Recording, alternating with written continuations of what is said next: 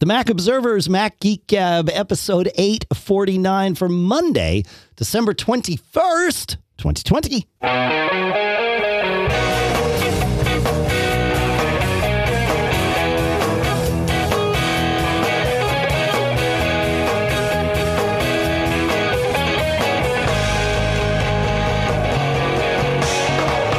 Greetings, folks, and welcome to the Mac Observer's Mac Geek Gab, the show where we take your questions, your tips, your cool stuff found.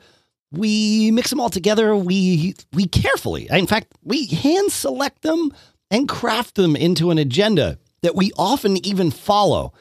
And the goal is to answer your questions and share your tips in order to each come away having learned at least, no less than, 5 new things every single week. Sponsors for this episode include ExpressVPN, PlushCare, Scanner Pro from Riedel, BetterHelp, of course, expressvpn.com/MGG, plushcare.com/MGG, Riedel.com, and betterhelp.com/MGG. We'll talk more about each of those URLs and why you will visit them and check them out and see if they work for you. We'll talk all about that a little later in the episode, shall we, Mr. Braun? How are you today, Mr. Braun? Oh, wait, I'm supposed to say here in Durham, New Hampshire, I'm Dave Hamilton. And I'm supposed to say here in snowy Fairfield, Connecticut, this is John F. Braun. Yeah, I jumped the gun. I'm raring to go, I guess. But at least I know what we're supposed to say. So, that makes it interesting. Is it snowing while we're recording? No. Okay. But it's going to. I think we're supposed to get some snow today too. Yeah, but a rainy Christmas, unfortunately. But I think we're going to have a snowy New Year, which most years is bad. But I think this year most people aren't going out, so maybe that would be a good thing. All right, I'm excited to get to the show because there are some things I learned this week, John, and I can't wait to share them. I was at the end of last week. I was lamenting. Or in the show, I guess, maybe not at the end. I was lamenting that when I used Command-Shift-5 to take a screenshot, the floating thumbnail I did not like. I did not care for. And it turns out, according to listener Allison, that you can just turn that off if you go into the options menu of your screenshotting.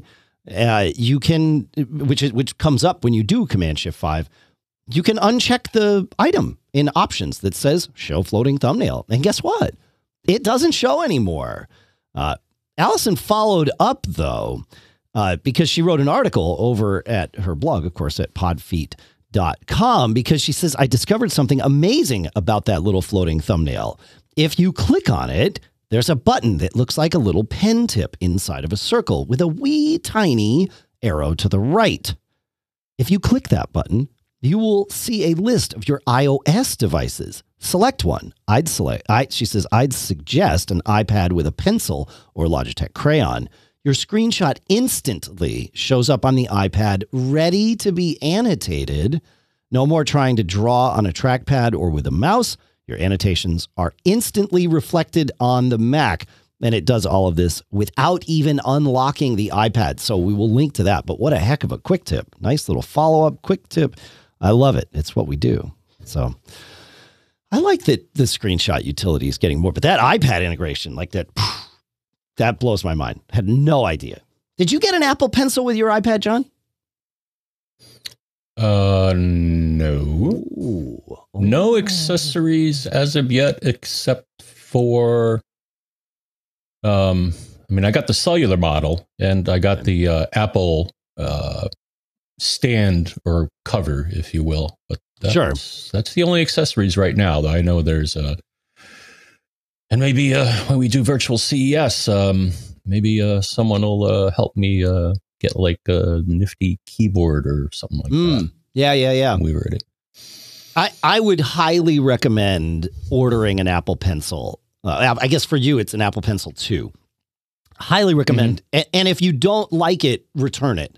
But it is well worth experiencing the iPad with a pencil. I am not someone, I have a pencil for mine. I wound up giving it to my wife for her iPad mini that supports the Apple Pencil 1, because that's what my original 11-inch Pro supports. But man, it, like, my wife and both of my kids, I am the only one in my house that does not make like regular use of their Apple Pencils. It really, like, a lot of people use these things in a lot of ways. I think Steve Jobs was wrong on this. Like, the stylus is a very good thing for many people. My kids use it when taking notes in class. I think all of them are using Notability for the most part, but they might be using Apple Notes too. But my kids use Notability with the pencil, in their classes and all that. And my wife uses it with Notability for all her knitting patterns and making notes while she's doing her like knitting and stuff. And she says she couldn't live without it. So I recommend it to see if it's the kind of thing that like fits into your workflow, lifestyle, whatever. Yeah. I don't know. Any more thoughts on that before we get to move on to Mike? No, I'll consider it. Yeah. I think I have some Apple bucks sitting around somewhere. Yeah. I think you get their typical 14 days, although being that it's holidays, they might even, I don't know. Does Apple have an extended till January 31st, like, return policy because of the holidays? Somebody in the chat room will tell me, please, at live.macgeekgab.com. Thank you for everybody that comes and joins us and helps make the show much, much better, in fact. So, yeah, you all rock. All right. Mike says, I was sitting at my computer paying bills, listening to old Mac Geek Gab episodes playing on my Sonos from my iTunes library running on my Mojave system, trying to get caught up. In one of them, you were thanking premium users. Never mind. Sorry. I should have had a note to not read the first paragraph. Anyway, thank you for being a premium user. How am I on? Why? Skip ahead, brother. Well, am I? No, I have the wrong PDF here. I do not have a Mike PDF. I have a Bruce PDF. This is from listener Bruce. So I don't have Mike's PDF. I have to go find Mike's PDF, unless you have a Mike PDF in front of you, John. I have a Bruce PDF labeled a Mike PDF. Yes, you do. Yes, I do. All right. You know what? You take us to Peter, and I will figure out what happened with Mike. How's that sound? Okay. All right. Peter says, my daughter brought her iPad mini latest model to me with the following black text on a completely white screen. Data recovery cannot be completed. Please restore your iPad from backup. Okay, that sounds bad. I first tried rebooting. It came back to the lock screen, but upon hitting the home button, this occurred again. Home button. I didn't think they had that anymore. Next, I turned to Google and got the recommendation that plugging into a Mac and trying to update/reinstall the software. Well, the iPad didn't show up in the Finder. I'm running Big Sur. More Googling didn't help me troubleshoot this. So I called Apple, and after they suggested the same things I already did, suggested that I put the iPad into recovery mode. Here's the info on that. And there's an article we will link to that tells you how to put it into this, at least to me, and I think you, Dave, unknown recovery mode for an iOS device. So for this model, it was powering down and then simultaneously holding the home button and sleep wake button until the screen said recover with a URL for this. Going through this, it did connect to the Mac and I was able to wipe it and restore. We talk about the recovery mode for Macs, but the quick tip here is that iPads and iPhones also have a recovery mode. After 1 decade of owning iOS devices, I don't think I've ever needed this before, but it's good to know. Yes, good to know. Huh. Interesting. So is this different from like that DFU mode? It sure looks different than all of that. Interesting. Yeah. Huh. All right. Cool. Yeah. We have the link in the show notes. That's great, man. Yeah. Nice find. Wow. Okay. Cool. More on that. I found Mike, I think, John. So we can go to Mike. All right. Is there more on Peter? Nope. Okay. A quick little update in the chat room. Brian Monroe says 8th of January is Apple's return window of things now. So, and of course, it would probably go later than that if you wind up buying something that, that goes, that would give you 14 days past that. So, all right. Now, finally, to Mike. He says messages on iOS 14 has improved the ability to view previous items sent and received. In a message, clicking the name of the person you are chatting with at the top of the screen brings up the audio FaceTime info buttons. The info button brings up a sheet with various controls, and at the bottom, you'll find the items you have sent and received. These items were there before in one long list, I think, and I think you're right.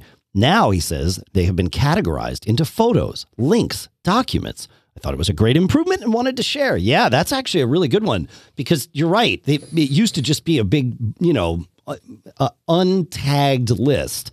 And now it is like, here's documents, here's links, here's this. Yeah, I like it. Thanks, Mike. I'm glad we dug back to that one because that was a good one. And I wish I knew how things happened to get us backwards like that, but that's how it goes. You found something else, John, in iOS? Yeah? I found something by accident. So I was in Safari on my iPhone, and I think what I wanted to do was edit the URL in the URL bar, but I touched the wrong thing. On the right of that bar is a reload, little arrow with a circle, and on the left are a little A and a big A. And when I clicked on that, though, so that you could probably figure out that changes the font size, sure, bigger or smaller. But there's also a whole bunch of other things there, and I just wanted to share. It says Show Reader View, Hide Toolbar, Request Desktop Website, Website Settings. You can individually set certain things, and Privacy Report. And this shows that this article from Wired apparently blocked 31 trackers. So that's pretty cool. Yeah. That's the beauty of the quick tip, the thing that is right there. And if you didn't know it was there, you didn't know it was there, and probably somebody else didn't either. Yeah. I use that often to do the desktop view thing. It used to be that you would just hold down the refresh button and then you'd get a little menu that gave you the option for desktop view. And I routinely find myself still doing that. And then it's like, oh, that's right. I got to go over to the little arrows or the little letters and select the other things. Yeah. Yeah. I wonder if it should be a gear or something. It's a weird, I don't know. It doesn't communicate to me what it has. And every time I open that list like you, I'm like, oh, that's right. There's all these cool things here. But now it shows I didn't even know that it was showing the privacy stuff. That's pretty good. Good. All right. Craig brings us one. He says, here's a quick tip I discovered dealing with iOS 14.2 battery drain issues on my original OG iPhone SE. Evidently, the bug affects mostly older iPhone models like mine. It's a bummer, as my phone now goes dead within a few hours when disconnected from a charger. I'm hoping Apple fixes it in 14.3, but I have my doubts. He says, keeping my SE in low power mode with the battery setting helps, but as you know, the iPhone automatically turns low power mode off when the phone is recharged at past 80%, or to 80%, I guess. He says, but there is a way to force it to stay in low power mode by writing a script with the iOS Shortcuts app. What the script does is turn low power mode back on every time the phone turns it off, which also prevents me from turning low power mode off manually. But if I want to just go into the Shortcuts app, I just turn it off and then I'm good.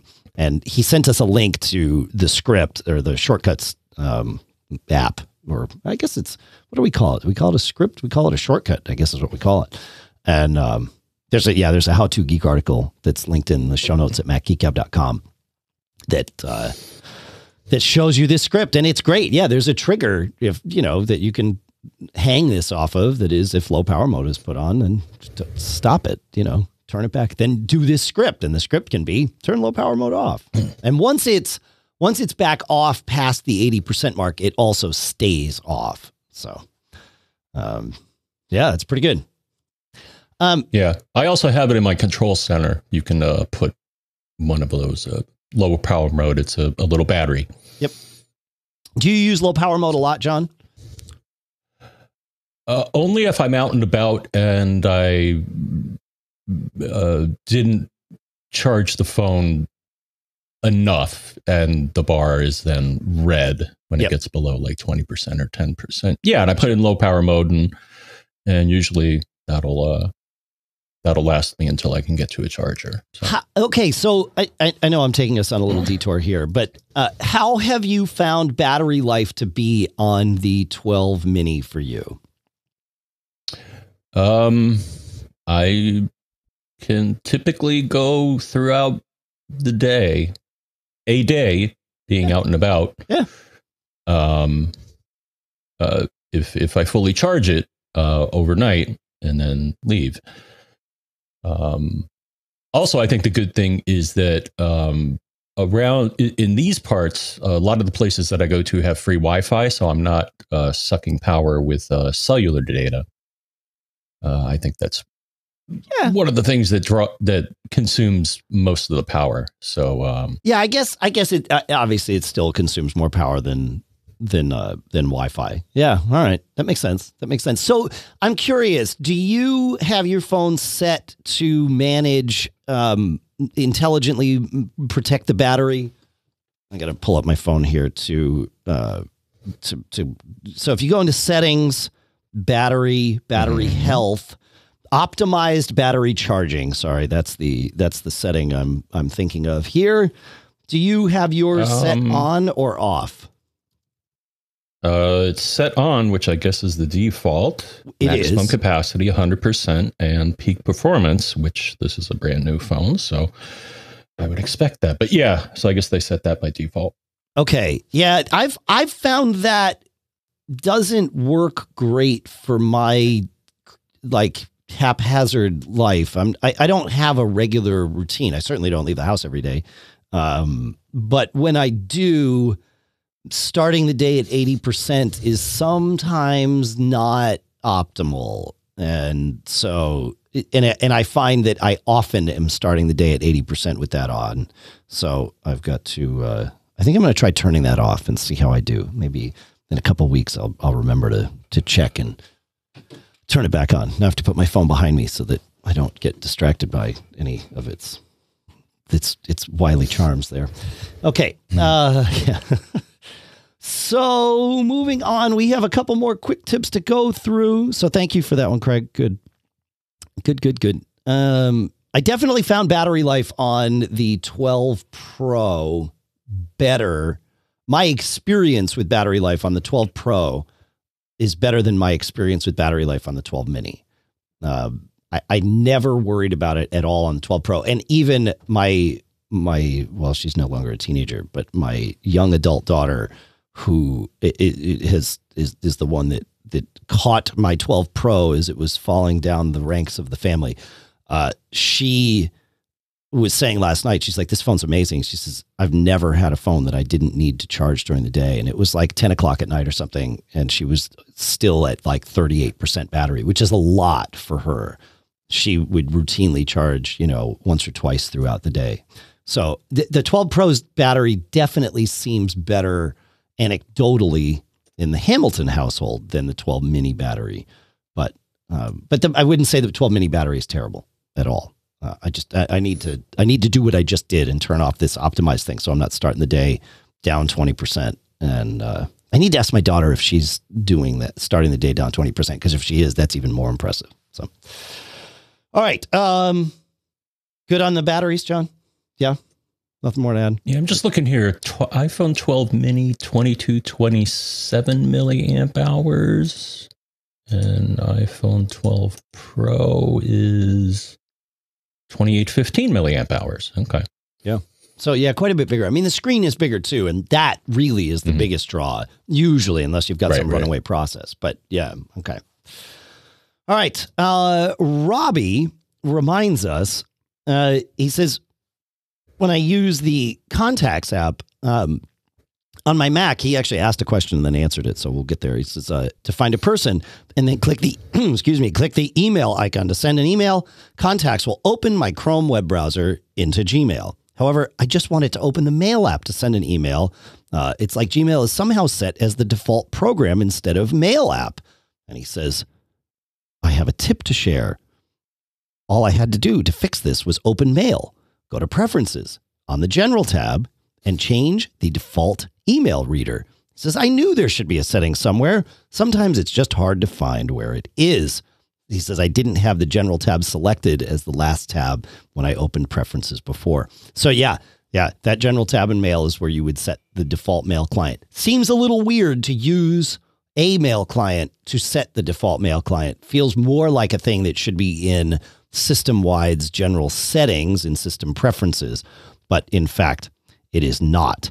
What's odd is that the default web browser is set in System Preferences General, among other places. So feels a little misleading, but it is there in Mail. So thank you for reminding us of that, Robbie. Great one. I love it. Good. Moving on, John. Mm-hmm. Okay. Jim reminds us or tells us, he says, most of us have electronically shared a photo from our Apple Photos library via text messages, email, or AirDrop.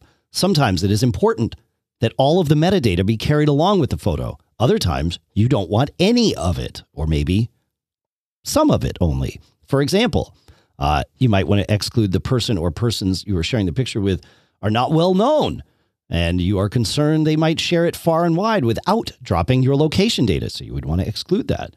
Times you'd want to include if you're sharing with family or friends who want to import it into their own Photos library and want the Photos app to handle it properly when sorting by date and or location. Well, in iOS 14.2, and perhaps for some time before that, you can handle this in Photos by selecting the photos you want to share. You touch Select and then touch each of the photos you want to share. Okay, great. Yep. Then touch the share icon, the square with the arrow pointing up, the standard share icon. And now here it is. You will see two control switches, one that will allow you to send or not send all data, and one that will allow you to send or not send location. You could, for example, elect to set all data on, but turn location off. And this is at the top of that little share window. This assumes there is metadata included in your photo. If you received it from someone else or it was taken with an old camera, there may not be any metadata in the file at all. That's a great tip. I had no idea you could do that, John. So thank you, Jim. That's a good one. Yeah, right? It's pretty good. Pretty good. You want to take us to, do you have any thoughts on that, John? No. Okay. You want to take us to your... Let's check that out. Actually, you know what I want to do, John? We have two more things that are kind of sort of quick tips, but also kind of sort of stories here. So what I want to do next is talk about our two sponsors, and then I want to do those stories if, in fact, that works for you, my friend. It does.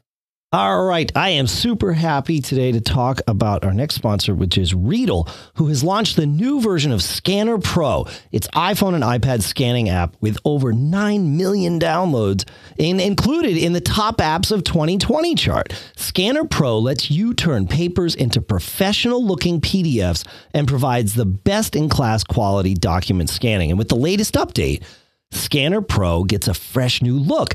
It gets this enhanced user experience and powerful new text recognition right there inside the app. Scanner Pro also becomes a free app with an optional premium subscription. Existing customers get the app and its newest features for free, and you get to try it just by visiting either Readdle.com or just go to the App Store and find it. You can learn more about the new version at Readdle.com. We'll put a link in the show notes. And in fact, they even at Readdle have a letter from their founder on Scanner Pro's bigger journey. We'll put that in there. Alex is a great guy. I've met him several times. You got to go check it out. And of course, right at the App Store is where you can download Scanner Pro. Go check it out. Our thanks to Readdle for sponsoring this episode. You know, sometimes it's just hard to stay happy. In fact, during the holidays, it can be even harder for many of us. And it's important to stay happy, right? That can interfere with lots of different things, your goals, your daily life. And this is why our sponsor, BetterHelp, is here. They will assess your needs and match you with your own licensed professional therapist. And then you get to connect in a safe and private online environment. It's super convenient and super safe because you are doing it online. And you can start communicating in under 24 hours. This is not self-help, it's BetterHelp, and that is professional counseling. You can then send a message to your counselor at any time, and you'll get timely and thoughtful responses. Plus, you can schedule weekly video or phone sessions. Either way, whatever is more comfortable for you, and all without ever having to sit in that uncomfortable waiting room. BetterHelp is committed to facilitating great therapeutic matches, so they make it easy and free to change counselors if you ever want. It's available for clients worldwide. That's true, worldwide. And they've got a broad range of expertise for things like, grief, self-esteem, depression, stress, anxiety, relationships, even sleeping issues. They are there, and anything you share is confidential. You've got to check it out because I want you to start living a happier life today. And as a Mac Geek Gab listener, you'll get 10% off your first month by visiting our sponsor at betterhelp.com/MGG. Join over 1 million people who have taken charge of their mental health. Again, that's BetterHelp, HELP.com/MGG. Our thanks to BetterHelp for sponsoring this episode. All right, John. All right, Dave. Here's something weird that happened, and I just thought I would share with people. I think there's some tips buried in here. Okay, so that's always good. Always save your receipts. When you purchase something through your Apple ID, you'll get a receipt telling you what it is. And for me, it's mostly Apple gift cards and stuff like that. Yeah. But then I got a weird one just a day or so ago, Dave. And it's like, okay, I'm sending this to your Apple ID. Apple services, $9.99. Apple Music subscription. I'm like, I didn't do that. So, little detective work here. So if you click on the order ID, you will then go to a page and it'll say show purchase history. I'm like, okay, let's look at my purchase history. And all right, it's loading it here. All right, then you'll see it in the music app.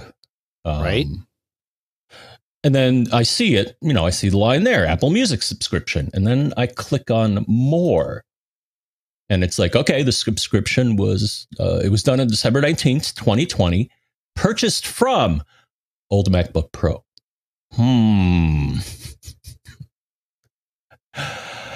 So I think I know what happened here. I do too. Whoa. Yeah. I don't think, so I traded in my old MacBook Pro, which I obviously renamed to Old MacBook Pro before I wiped it. I don't know that you wiped what happened it. No, I think I know what I did not do. I did not deauthorize it. But if you had wiped it, would that not have that you're right that doesn't deauthorize it, but it also doesn't, like, you're not logged in. There's nothing, if you wipe the machine, there's nothing logged into your Apple ID. So I guess it's some bug somewhere. The thing is, I followed the instructions. They ship you a trade-in kit, and I followed the instructions to the letter. So what you can do in that case, though, right? So I'm guessing that's what happened, is that somebody is using my old machine. I thought they'd just, rip it apart and take all the metals and stuff out. But I guess somebody's now the happy owner of a MacBook Pro 2012. Wow. Here's where you can go. reportaproblem.apple.com.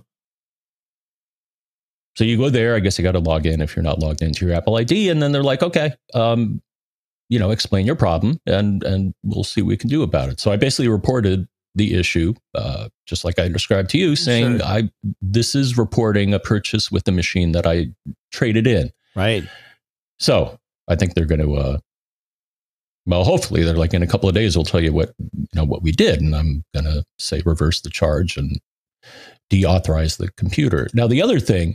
So, and you definitely reformatted this machine, right? Oh yeah, totally.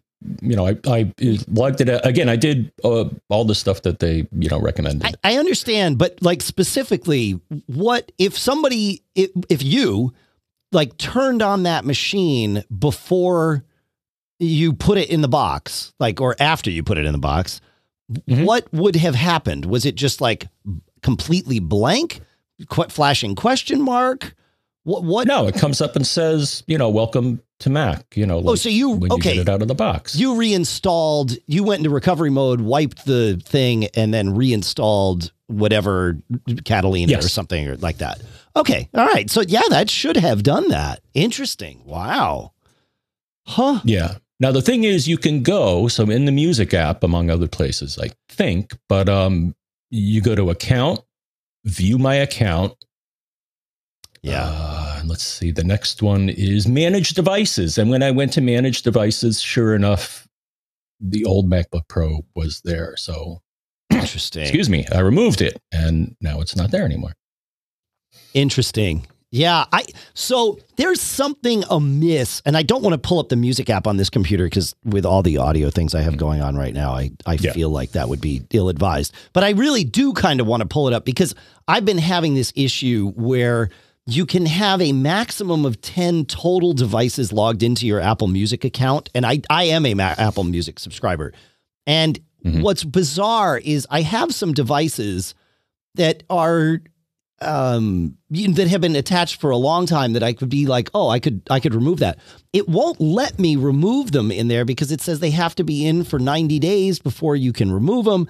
And I know that they have been on for more than 90 days. Like they've been on for years, but there's something in there. And I haven't called Apple. I was able to find like one of the devices and actually log it out on itself. I test a lot of things. We seem to have collected a bunch of old iPads that have very, very limited utility here in the house. But I've logged them each into my Apple ID. Logging them into my Apple ID automatically, it seems, or very easily, so much so that I didn't notice it happening, logged them into my Apple Music account. So I couldn't log. In fact, this machine, I couldn't log into my Apple Music account. It's like, well, that doesn't make any sense. So yeah, there's something wonky with its management of devices. That's really interesting. Yeah, I'm still.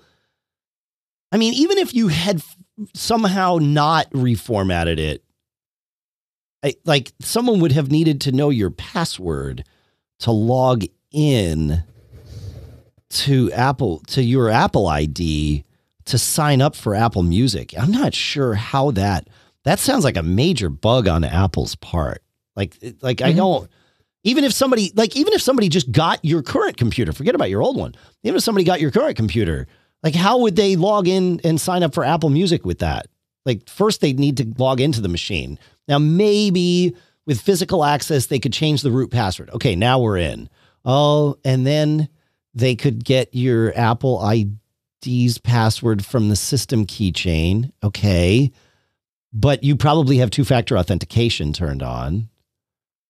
So, yeah, that's bizarre. Yeah.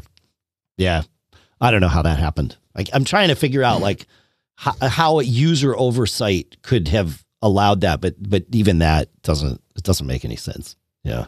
Fascinating. Well, Apple does have some bugs, John. When 11.0 came out, I think it maybe even in the last episode, but certainly recently I was ranting about the Messages app. I love it, but I also was disliking it because it had, I couldn't use the arrow keys to edit text that I was typing, and it was bizarre.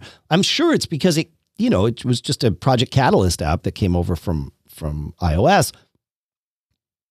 I realized the other morning that I was successfully using the arrow key to edit messages I was typing.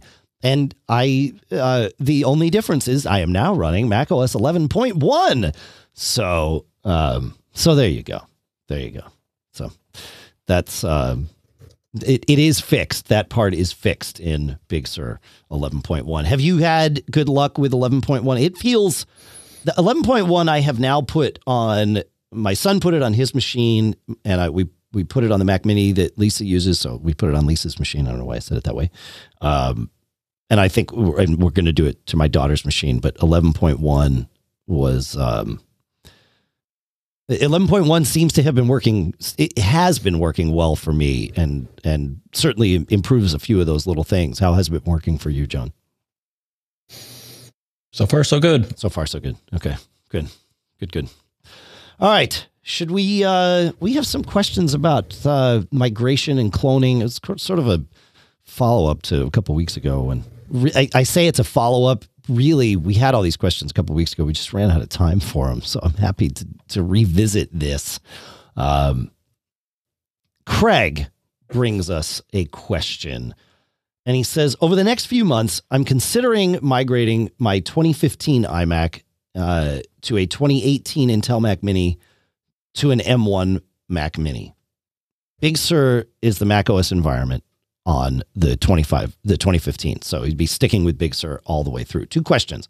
Can I accomplish this by initially using Carbon Copy Cloner to clone my iMac SSD to an external Thunderbolt 3 SSD and use that as the system/data SSD for the middle step on the Intel Mac Mini, and then moving that same one to the M1 Mac Mini once available, and then, as a last step, cloning to the M1's internal SSD for the final step, basically retaining one Big Sur system data volume pair along the way from start to finished. And then second question, in this proposed last step, is there a complication of using a system clone from Intel to M1? Is the Big Sur macOS universal, and does it contain everything needed for either Intel or M1? I have not tested this, but from lots of emails that we've gotten from you all, including one I think we're going to answer a question about later in the show. Yes, cloning, making a bootable clone with an Intel Mac of Big Sur will boot that clone on your M1 Mac. So yes, it does appear that Big Sur is a universal binary. If I've got this wrong, somebody in the chat room will tell me. But it sure seems that way based on some stuff that Carbon Copy Cloner has mentioned and that sort of thing. So yeah, I think this will work. The last step, though, is the one that I have questions about, because I don't know that you can create a bootable clone yet with Carbon Copy Cloner in Big Sur. So while this theoretically would work, I don't know that it will actually work, because the utility, and I'm looking here, the utility for that process does not yet exist for Apple Silicon. And I'm pulling up, there's an article that Mike Bombick at Carbon Copy Cloner wrote here. And he says that Carbon Copy Cloner, as of 5.1.23, which is from November 24th, so almost a month ago, can now make bootable backups of Big Sur startup disks on Intel-based Macs. Support for system volume cloning on Apple Silicon Macs is disabled for now because Apple's APFS replication utility does not currently work on that platform. When Apple fixes that, there'll be an update to CCC that restores this on Apple Silicon Macs. So you can make a clone from an Intel Mac that will boot an M1 Mac, but you cannot make a bootable clone on an M1 Mac. So this final step of your process here, Craig, cannot currently work. But you're talking about doing this in a few months. Can we presume that Apple will release an Apple Silicon build of this replication utility? We can hope. I think they probably will, but at the moment it doesn't exist as far as we know. So just bear that in mind. If you get, but I think your idea is sound. I understand.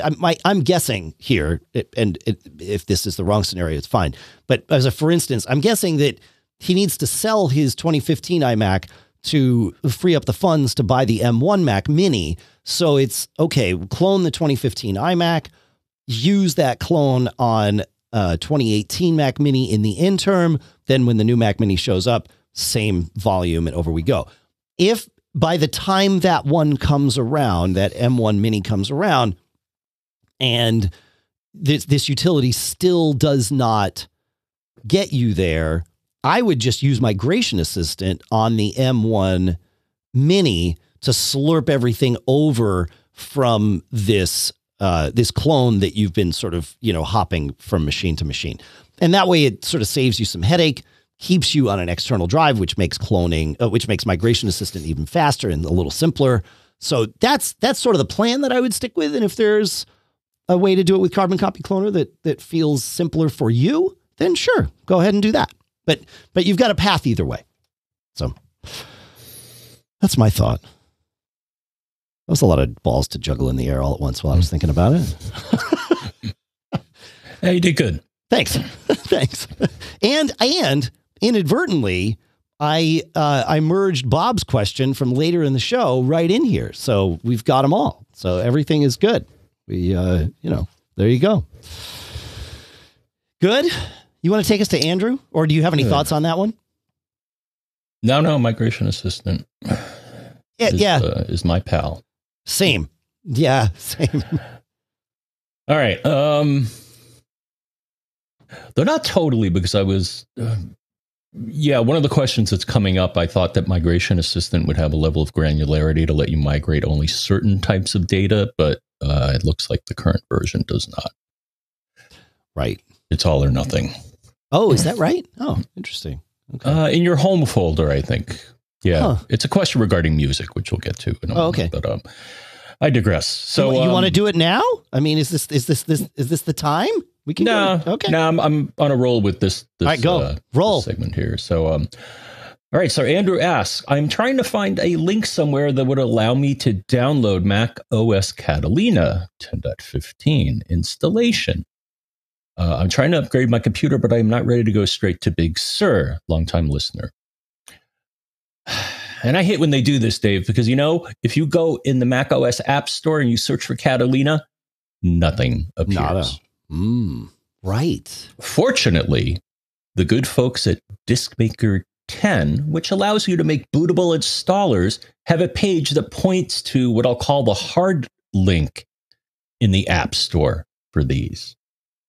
diskmakerx.com/download. Go there, click on one of those links, and scoop up all you can while you still can. The other unfortunate thing that kind of leads into the next thing I ran into here. At one point, you were able to download full installers for past Apple operating systems in the developer store. Well, I was looking for some. And for example, I was looking for Lion, and it's not there. They have incremental updates, but they do not have the base installer. At least I couldn't find it. I mean, I clicked on the Mac OS button and I typed in Lion, and there was no full installer. So I think this is one of the few ways you can do it. There are a couple articles out there. I think Macworld has an article that has these same links. Sure. And I think even Apple has Apple has an article about that. So that's what I would do. But then this leads to a weird situation that I had, Dave. So we got this thing called Nextdoor, which is like a community bulletin board. Right. And someone came up and said, I got a really old Mac and I need the Lion installer. Can anyone help me out? And I'm like, oh, well, I think I can help you out because I actually have saved back installers back to Lion, and I think maybe one before that. So I was like, all right, well, let me first, check to make sure the file's okay. So double click on it. Wait a moment, and it says, I'm sorry, the application installed is damaged. Throw it away. And I'm like, good.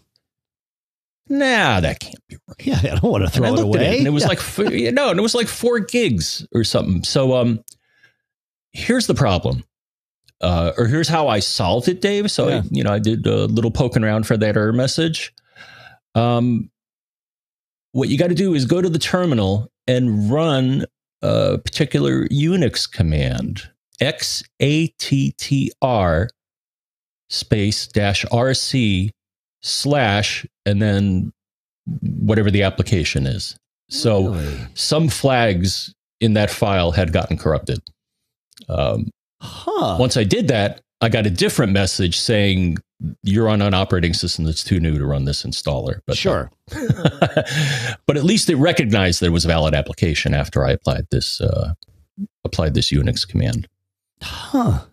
That's interesting. That's a good one to remember. Because I've seen that before and just thought, oh, it's damaged. I got to go find another copy and download it. And maybe I've gone through too much work. So, interesting. Yeah. So display and manipulate extended attributes is what that command does. Yeah.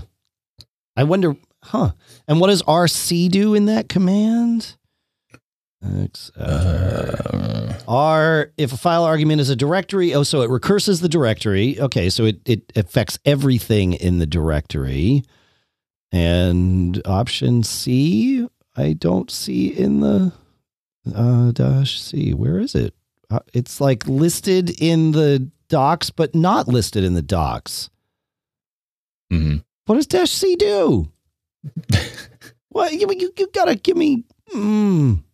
Don't like it. Maybe. Oh no, here it is. Yeah. Clear causes all attributes. It's in the description. Yeah, okay. It's kind of hidden there. Thanks. Okay. I like it. Nice. Fine. So dash C.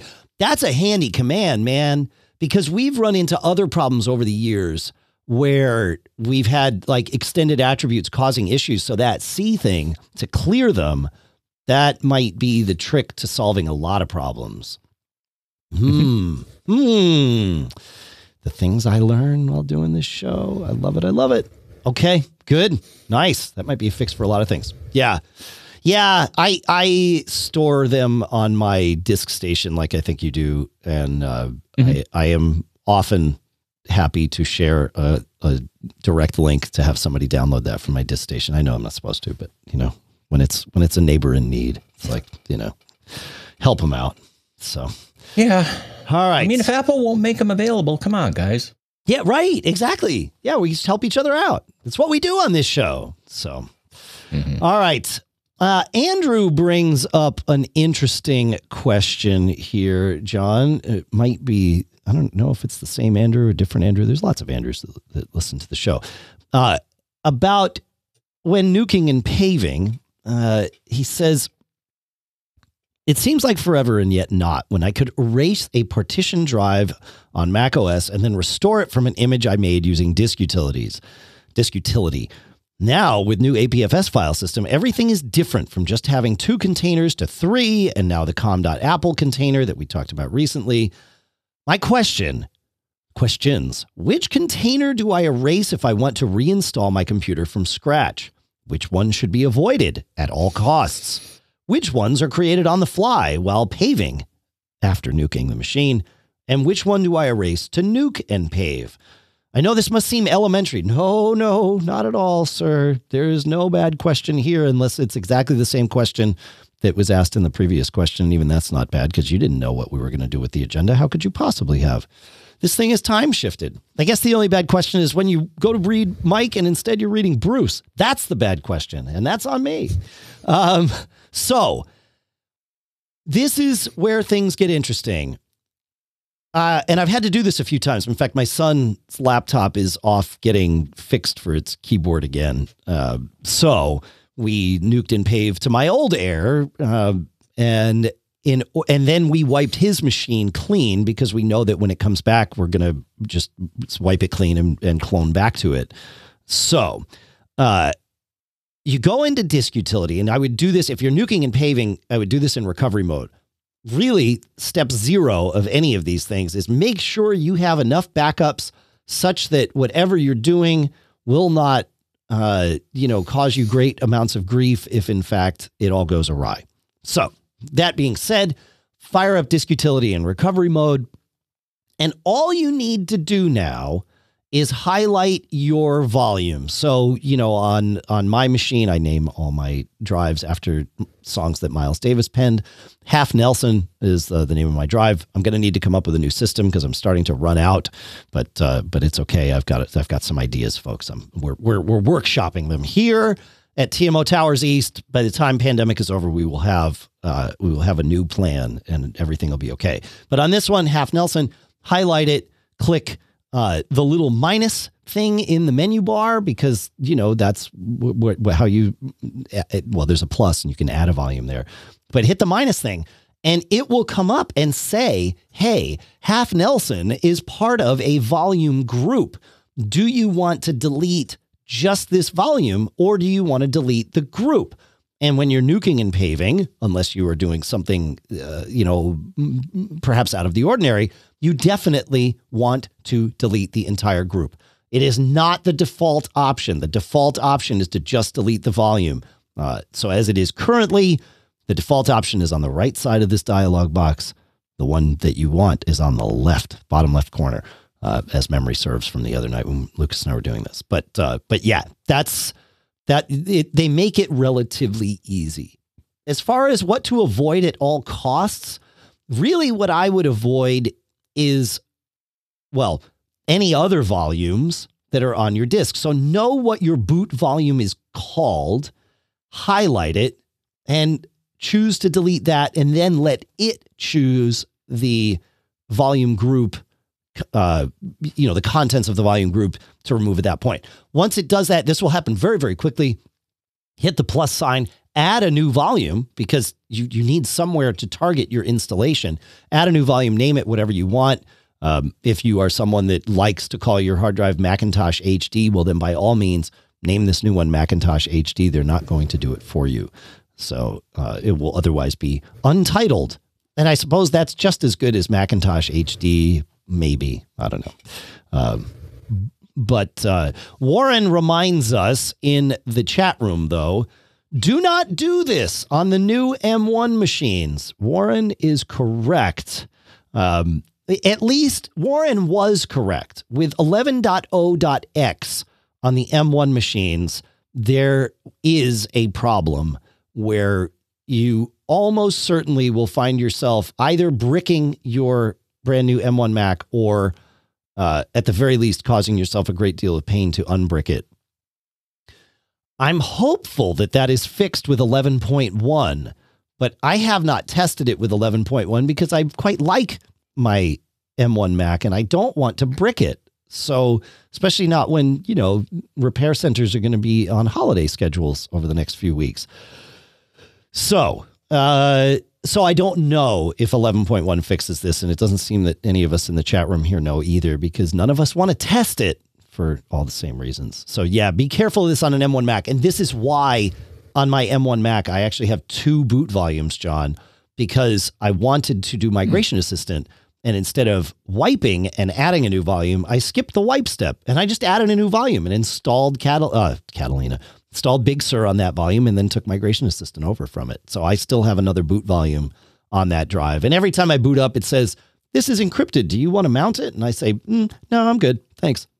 And I just leave it there. So someday I will wipe it. And I feel like maybe now I could wipe it because I already have another boot volume there. But again, I quite like this little Mac that I've been using and I don't want to stop using it. So there you go. Hopefully that helps, Andrew. And thanks in the chat room to Warren for reminding us about the warning of M1 Macs. You want to take us to Jeffrey, John? Yes. Jeffrey says, I recently purchased a new iMac and did a clean install and then moved or tried to move all my data to the new machine. And so far, everything is mostly good, but I did not try to move my music, movies, and other media of that type. Trying to make sure I didn't mess up again, I called AppleCare and got what I suspect was incomplete information. The Apple expert told me to simply select all my music files from my backup and drag them into the Apple Music folder, which I did. I then asked about, yeah, I can see you shaking your head. I then asked about play counts and other data and playlists for my old iTunes. And what about the iTunes.itl file? And she acted as if she didn't know what I was talking about. I still have all my music files still on my backup drive. Do playlists created in the new music app not sync with iPhone and iPads? Yeah. If I've not been too confusing, do you have any advice about the library.itl file and my old data and playlists? And I would concur, Dave. So it looks like the information supplied on Apple's support site regarding migrating music is a bit out of date. So I don't blame you, the Apple person, for being at a loss. There is this. They have an article called Import Music from a Computer to Music on Mac. Okay. But this looks to be relevant for new installations of music, since it keeps mentioning the music folder. And it sounds like you have the same setup that I do, in that when I look at my home/music folder, there's both a music folder with only a single file, which is just a plist if you open it in a text editor, but there's still the iTunes folder, complete with the ITL file you mentioned, as well as other support files, and of course the iTunes music folder. So I think if you drag your iTunes folder from the old machine to the new machine, that should do it for you. You may have to select your music library as well. Since I think music is smart enough to search for this folder or not. If not, when you start, I just said this. I got ahead of myself. When you start music, hold down the Option key and it will let you choose a music library. Yeah. And then, I kind of hinted at this before. As a last resort, there's Migration Assistant, but I'm almost certain in the past they would only let you migrate certain folders in your home folder. But I just ran it, and it doesn't look like it lets you get that level of granularity. So manually dragging it over and selecting the library, I think, is going to do it for you. Yeah, I would drag the whole folder in. Right. Exactly. Yep. And then select that library. And at that point, it will convert it into a music library from an iTunes library. Yeah, I would agree with that. Yep. That's the key to me, man. Yeah. Dragging the files in, even like, what a weird piece of advice, dragging them into the folder. I mean, I would, at the very least, I'd drag them into the music app so that the music app knows about them. But then you're losing all those play counts. Like, that's not the answer here. The answer is what John said. Yeah, for sure. Interesting. All right. Well, I think we have one more on migrating our Macs here, and it has to do similarly here. David writes, he says, I decided to go with the OWC 4-drive option for storing all of his data on a JBOD. He says, can you point me to somewhere on the internet where I can set up photos, movies, and music on an external drive in an easy and logical manner for Catalina? I guess everything changes in this version of where files are. So I like keeping, for my desktop Macs, I like keeping my music, movies, and photos on an external drive.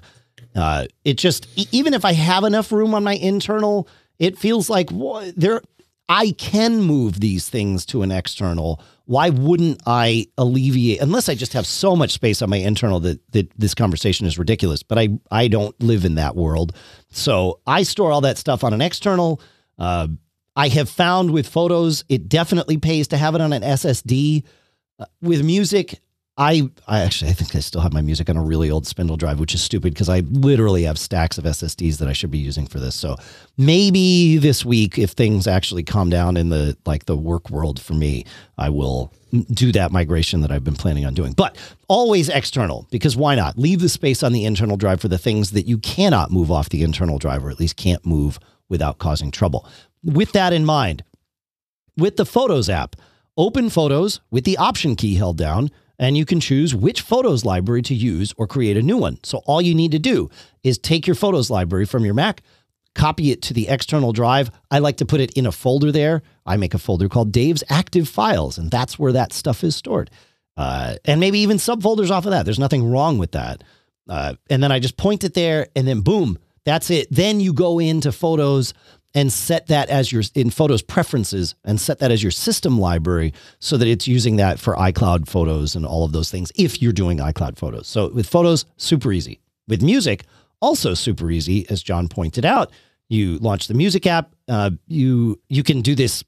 Well, there's a couple ways to do this with music. You're right that holding down the Option key lets you pick an external library. I actually keep my library files on my Mac in the music folder, and the only thing I relocate is where my media files are stored. So it does take up some space because album artwork and those things are stored where the library is, and that is on my hard drive.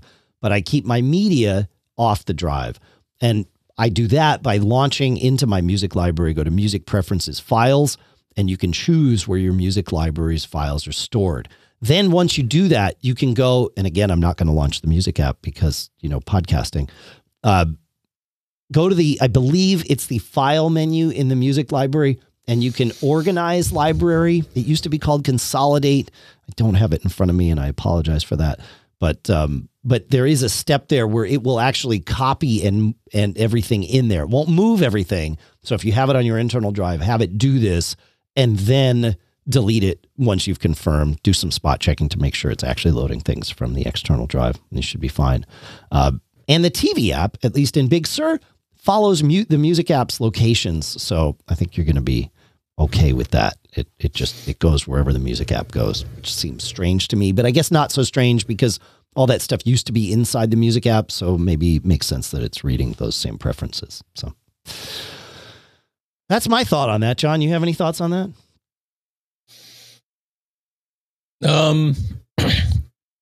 Yeah, where do I keep my music? Yeah, I do keep my music on an external, on my NAS. Oh, interesting. Do you keep the whole library on your NAS, or do you do what I do where the library's on your Mac and just the actual files are on your NAS? I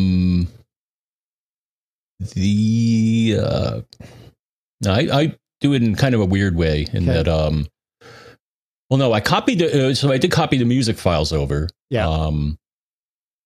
But then, and then what I do is I publish it as a DLNA source using Synology's audio station, I think it is. Okay. And then I connect from whatever device I want to, and it sees that, source, and then I play the songs that way. So I do it in kind of a non-traditional way. I have been sort of not fighting, but managing that same type of scenario for years. I have my music library on my Mac, and when I'm playing it on my Mac, I play it in the music app. And I use iCloud Music. So when I want to play my music library on my phone now, it's just all synced and, all that, because we have Apple Music and iCloud Music Library. For our Sonos, for years, I managed my library by connecting it kind of like what you're talking about, but actually Sonos would connect to an SMB share. And so I had that on my disk station so that it was always there.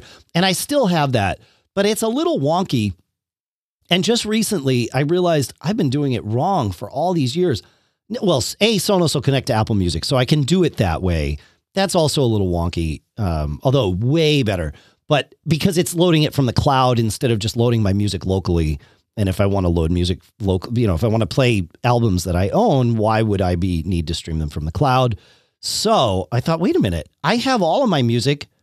I have my Plex server pointed at my music library on my disk station because it's all just one library. I don't have to have copies of it. So I do have Synology's audio station pointed at it, but I also have my Plex server pointed at it. And all I do is play my music from within. Synology is linked to Plex. So Synology doesn't need to manage the music library. It doesn't need to index the music library once a day, which is this, it's fine. But if I add something to the music library right now, I can't go play it on my Synology. I have to wait until my 6 p.m. update of the music library and all of that crazy stuff. So I just, if I want to play music from my library, I do it Sonos, Plex, and go.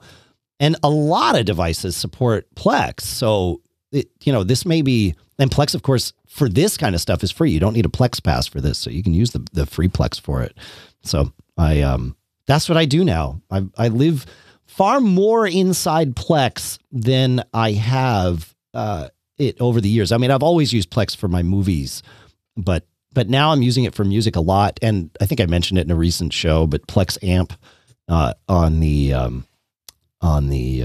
iPhone works great with CarPlay, and it's so nice. It's a much better CarPlay interface than Apple's music app.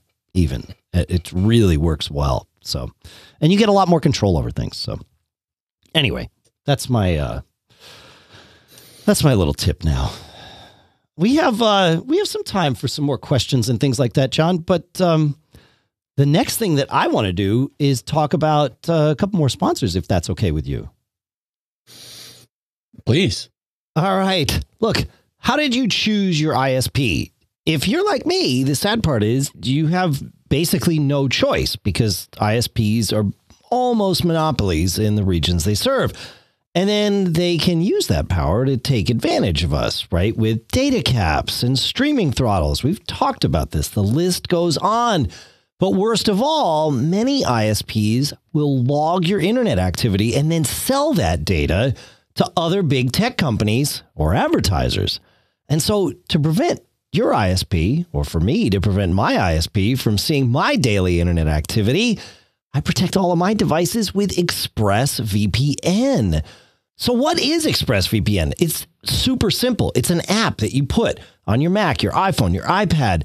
It just works. One click and it turns on this encrypted tunnel that takes whatever you're doing and sends it first to ExpressVPN servers, and then from there gets out to the internet. So the only thing your ISP sees is that you're connected to ExpressVPN. That's it. They can't see what else you're doing. They can't even see what type of traffic is going because the tunnel's encrypted. Super simple, super easy, super safe. So stop handing over your personal data to ISPs and other tech giants who mine your activity and sell off your information. Protect yourself with the VPN that we both use here and trust to keep us private online.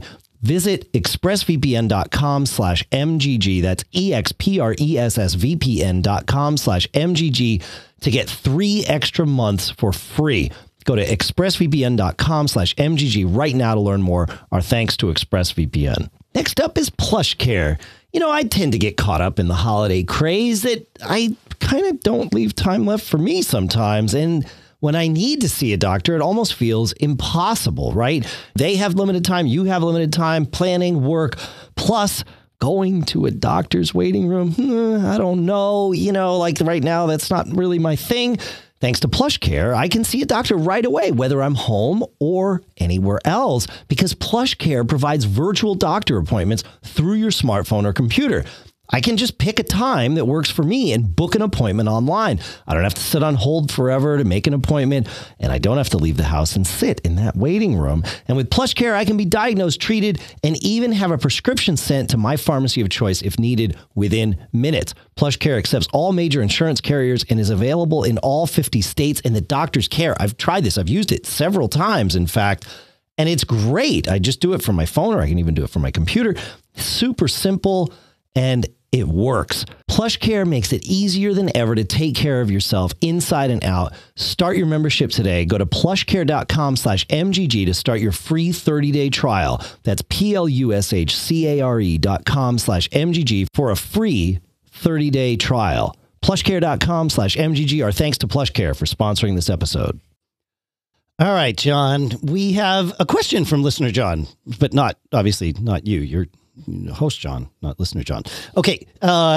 Listener John says, my employer wants to add a profile to my personal iPhone using Intelligent Hub so that I can use email and access the internal intranet, and they can limit what employees can do. AKA they limit that we can only copy and paste company info inside of their networking email apps and not outside. Prior to this, we just used the built-in email app. Okay. It says, I understand they're trying to keep company information secure, and I totally agree that they need to, but I'm not sure I want to give them that much access to my personal phone. Is it correct that profiles potentially could have a lot of access to my system and info on my phone? I understand some things are secure through end-to-end encryption, but if their profile sends me through a VPN, they potentially can see what is being sent, or at least to whom and from whom from my phone. I don't feel my company plans or will do any snooping, but I'm not sure I'm comfortable crossing the line of telling them or anyone, letting them or anyone have that much access to my phone. What could be accessed through adding a profile? Is it something I should or shouldn't be concerned with? So the short answer, and I'm hoping, John, that you have some more on this, but the short answer is that you or they, anyone that installs a profile on your phone, allows them to potentially control a lot. But the other short answer is you or we get to see exactly what a profile is allowed to do. Once the profile's on your phone, go to Settings, General Profiles, and you'll see them there, including all the details of what they contain.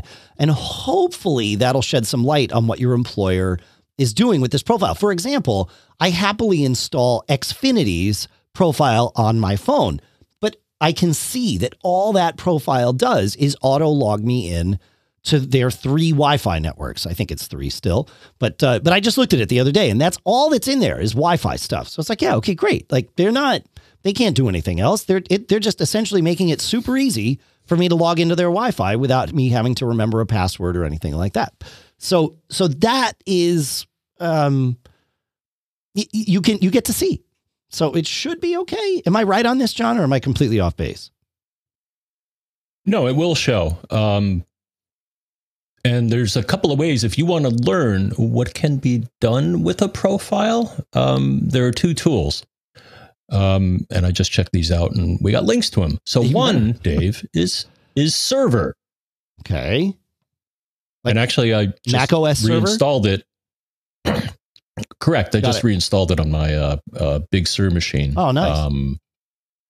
Yeah, just, I searched for Server in the App Store and then it showed it and it had a little cloud with an arrow means, oh, you got to download it again. Sure. So I'm like, okay. So I downloaded it, ran it, and everything's dandy. Then you can dive in and see exactly what sort of things can be done with the profile. And the other piece of software that Apple makes, and I also updated this, is Apple Configurator 2. Okay. All right. So those, I just suggest those as tools that will let you learn. Oh, right. What possibly can be done. I got you. Okay. But you're absolutely correct. Yeah. When I have set up, and I may do this again. I mean, at one point I ran Server and actually had both my phone and my computer managed. Yeah. And it was pretty cool. Like, here was one thing that I think you can still do with the phone. So there's a feature where you can say turn off camera. And I'm like, oh, let me see how that works. Sure. So I said, okay, turn off camera on my iPhone. And all of a sudden the camera app disappeared. Oh, right. Wow. Yeah. So it's very powerful. Now, the thing is, depending on what they're doing, you may or may not be able to delete the profile if you're not happy with it. I think they have to enroll in a certain program in order to lock down the profile so that the user can't delete it. Sure. But that makes sense. Yeah, you're absolutely right. I'm just trying to think how I feel about that from a security point of view. I mean, back when I did the corporate thing, we would actually, at one point we used Cisco VPN, and then we went to, I think, Juniper had one that you could just do through the browser and access the corporate resources, and that created a good separation. So, yeah, I mean, maybe they should get you a company iPhone. Well, right? I mean, yes and no. Like, I like the idea of being able to say, bring your own device. We're going to put this profile on it, and you get to do whatever you want to do with your device. And here's the things that when you do things on behalf of the company, they're locked down, assuming they are building the profile in a good way. And again, you get transparency. So I don't know. I think there's a path here, because there's so much bring your own device stuff now. So especially with people working from home and, all this remote stuff. So profiles might really well be the key to this. So yeah.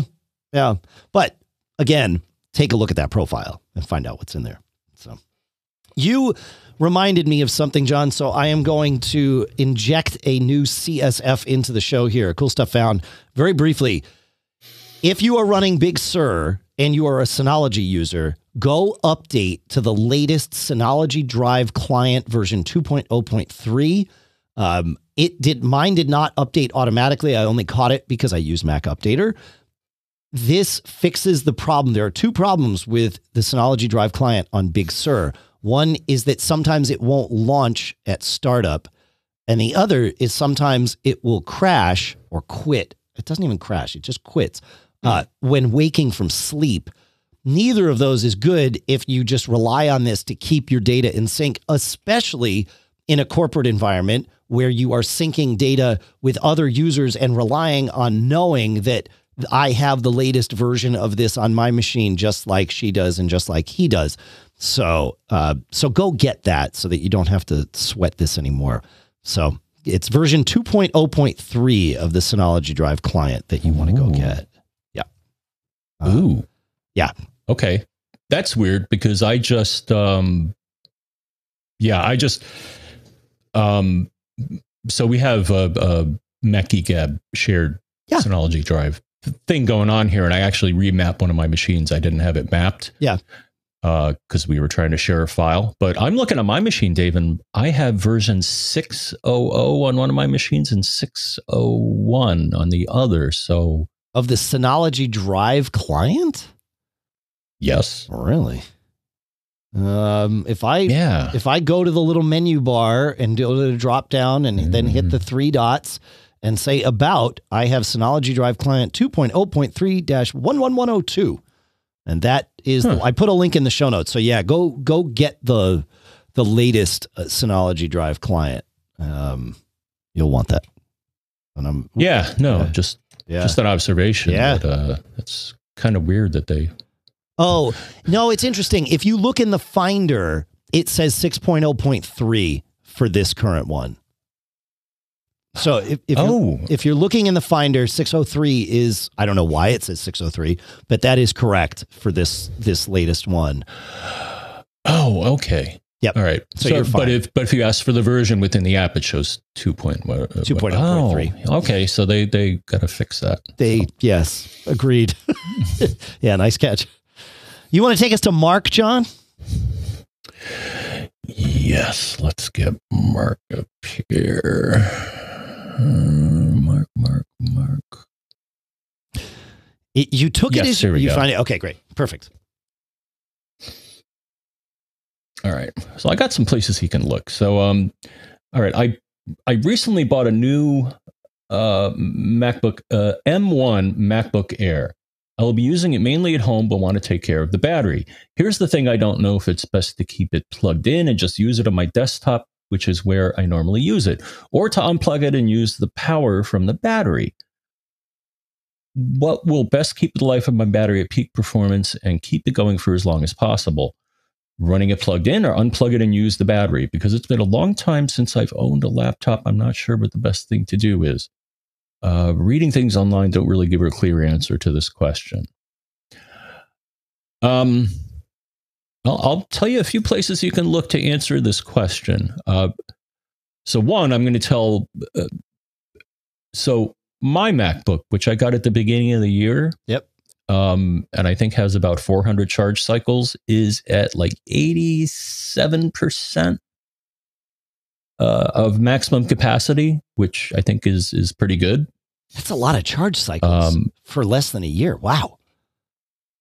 Well, I pretty much charge it up and then unplug it and then charge it down. Yeah. No, I'm not saying that's bad. That's impressive is what it is. Mm-hmm. Yeah. Yeah. And I found that though what I did find, so there are a couple articles here that you can look at to decide what features you want to enable. So the article is about battery health management in Mac notebooks. And there are a couple of things that you can select in battery to help this here. So one is, let me bring it up here. Hold on. I think it's in, we're talking about system preferences, right? Right. So system preferences, battery. So there are two things that you want to consider. So one, there's a checkbox, optimized battery charging. And they go into detail in this article about what that means exactly. But it basically, I think it's what we were talking about with the iPhone before. It doesn't charge it all the way up. Yes. Yeah.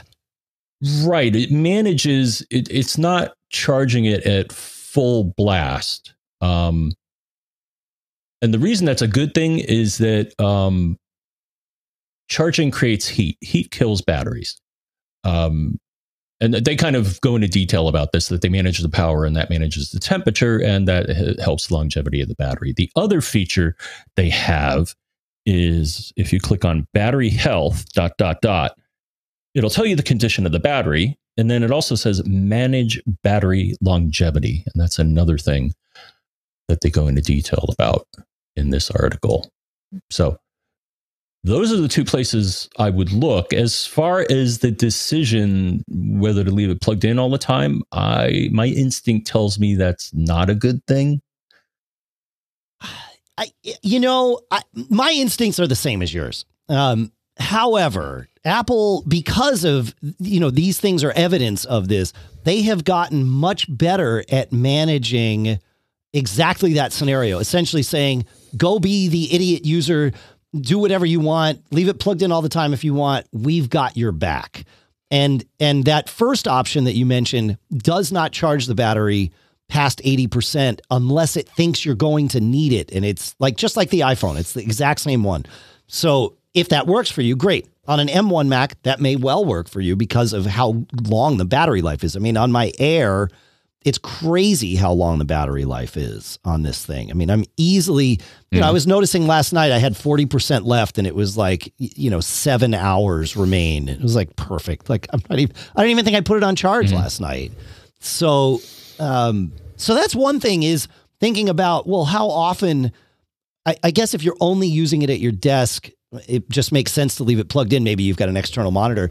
And that's sort of the I think a big reason behind why Apple's doing this. We now live in one cable to rule them all land with USB-C, right? So even if you don't necessarily care whether your Mac is actively charging, you might need to plug it into your dock to get the monitors up and the, all your external drives and all the things that are connected to your dock. And it's one cable. So it's also, by the way, your Mac's now charging, and you don't really have any control over that, except now you do. You can do this optimized battery charging thing. So that I would say on your Mac, use that, even though I just said I turned it off on my phone. But if you find that you're running into trouble with that, then don't use that. But by default, I would use that. And I would also, this managed battery longevity thing is the thing that Apple got sued for, because they were saying, well, you're slowing down my Mac or my phone in order to save the battery life, and I don't like it when you do that. And you're reducing the capacity of my battery to save its longevity, and I don't like that. So this now lets you turn that off. I recommend leaving managed battery longevity on. Apple knows what they're doing there. I'm not planning on suing them for taking the headache away from me. So, Now here's an interesting caveat to this, Dave. Yeah. So when I was looking at the article, talking about the battery. Yeah. There's a line in here. It says this article applies only to Mac computers with an Intel processor. Okay. Okay. Well, I don't want to give the wrong advice because we're talking an M1 laptop. Sure. So fortunately, I found an article that explained a little bit of this to me, Dave. Okay. From our pals at 9to5Mac. And here's the secret. Battery health management and optimized charging in macOS is turned on by default in macOS Big Sur. You can turn both off on Intel Macs, and on M1 Macs, you can turn off optimized charging. Correct. Yeah, I know I can control optimized charging on mine. I guess I can't control that second one, the battery health management or whatever it is. But like I said, I would leave right. So, for whatever reason, that is not an option on the M1 Macs. That just jumped out at me. So. Yeah, no, that's actually a really good distinction to make. Yeah, it probably has to do with how Apple is managing power and all of that with the system on the chip, and it's just like you got to let us handle this, folks. Too deep. Yep. Yeah. No, it makes sense. And there were times where I thought that my M1 Mac wasn't charging properly. Like there was a problem with the battery. I think I even had this on my Intel Mac, Where it's like, crap, I know I put it on charge. Why is it only at 80%? It's like, aha, that's why, they did this to me. Intentionally, they did this to me because that's a good thing. So at least it can be a good thing. And again, on the M1 Mac, I would be curious, based on your usage, how many charge cycles you would go through on an M1 Mac in the same period of time it took you to go through 400 charge cycles on this one. It's just, it's crazy how well that thing manages power. I'm excited about our futures here with Apple Silicon. Yeah. The other tip is that I use fruit juice. Yep. To show me additional information. Though actually now Apple's battery section in Big Sur shows quite a bit more information than it used to. Agreed. But Fruit Juice also shows me a graph of how my maximum capacity changes. And actually, once I enabled the one of those features, which actually I had enabled in the prior OS as well. They introduced this battery health management stuff. Yeah. I actually saw the maximum capacity go up, which is cool. And again, Fruit Juice has a little graph showing you that. So I thought that was kind of cool. That's interesting. So, wow. Yeah. Huh. That's great. Cool. Did you buy AppleCare for, this is a totally random question. I don't know why I thought of it. Did you buy AppleCare for your MacBook Pro? Oh, absolutely. Okay. Yeah. Every portable Mac that I've had, I bought AppleCare, and that's the only time I've bought AppleCare. I've bought it for my iMacs as well, only because it's so cheap. Well, I mean, look at the, if I look at the price of a portable, whatever, the Airs that I buy, $1,100 or whatever, $1,200, but maybe this one was $1,300 or something, something in that range. And I'm paying $200 or something for AppleCare on that. But then an iMac where I go and spend $3, $4, $5 or whatever to max it out, and AppleCare is $169 or something. It's like, yeah, that's short money. So, and it has paid off on the iMacs. The graphics chips are always the ones that get flaky. So I buy it on, I'm trying to think, did I buy it on Lisa's Mini? I think I did buy it on the Mini as well. And actually, I feel pretty good about that, knowing how hot that computer gets. That i7 in that Mini, man, that's like red fishbone, how hot it gets. It's crazy. All right. Well, though we are having fun, all good things must come to an end, including this episode. But no worries. We'll be back next week. It's fine. There's nobody, it's not a problem. This is what we do. But I hope you have a Merry Christmas between now and then, folks. And thanks for hanging out with us. Thanks for sending in all of your questions and tips and cool stuff found. And, well, I guess we did a little cool stuff found this week. We just touched the surface of it. Thanks for all your premium contributions. I do want to take a minute and thank all the folks whose premium contributions have come in as of late. It's all at macgeekup.com/premium. That's where you can learn about this.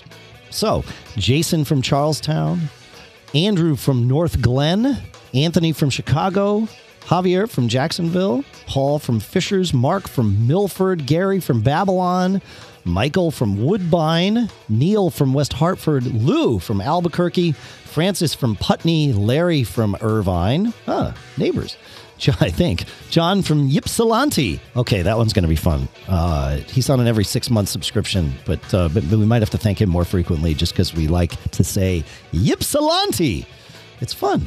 Abel from Santa Rosa, Peter from Auburn, Bob Dr. MacLevitis from Working Smarter for Mac Users, James from San Antonio, Phil from Santa Fe, Abdullah from Reisterstown. I always like saying that too, and he's on a monthly subscription, so I get to pretty regularly.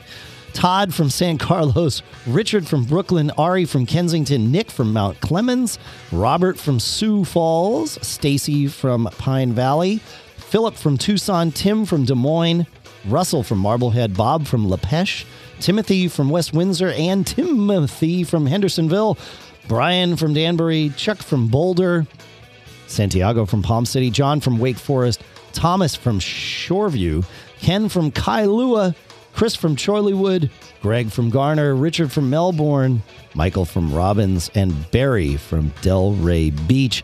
Thank you to all of you and to everyone on the premium program for your contributions. Really, you know that it's a big family here at Mac Geek Gab. If you can participate and want to participate in premium, great. If you can't, no problem. Please keep listening. Please keep sending in your questions. And most of all, please keep telling your friends about the show. That really is the thing that helps. It really helps a lot. And visit our sponsors. We don't require you to make any purchase or enter into a business relationship with them. It is our job to wet your whistle, as it were, and encourage you to go visit them and see what they have.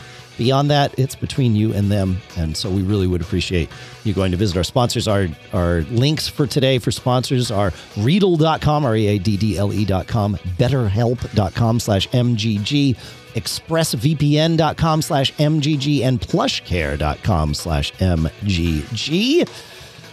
Do you have anything else to say to him, John? Or is it time to bring the last phase in? I think it's skedaddle. It's time to skedaddle. Yeah, that's right. It is time to skedaddle. You all ready for Christmas, John? You have all your stuff done? Your gifts purchased? Almost. Oh, cool. I have lots to wrap still. I was a former professional rapper, John. It's true. One of my first jobs. I had to rap. John, you got us into this. Please, will you get us out of this? I'm going to get us out. I'm going to tell everybody Merry Christmas, Happy Holidays, whatever you celebrate, and make sure you don't get caught. See you, everybody.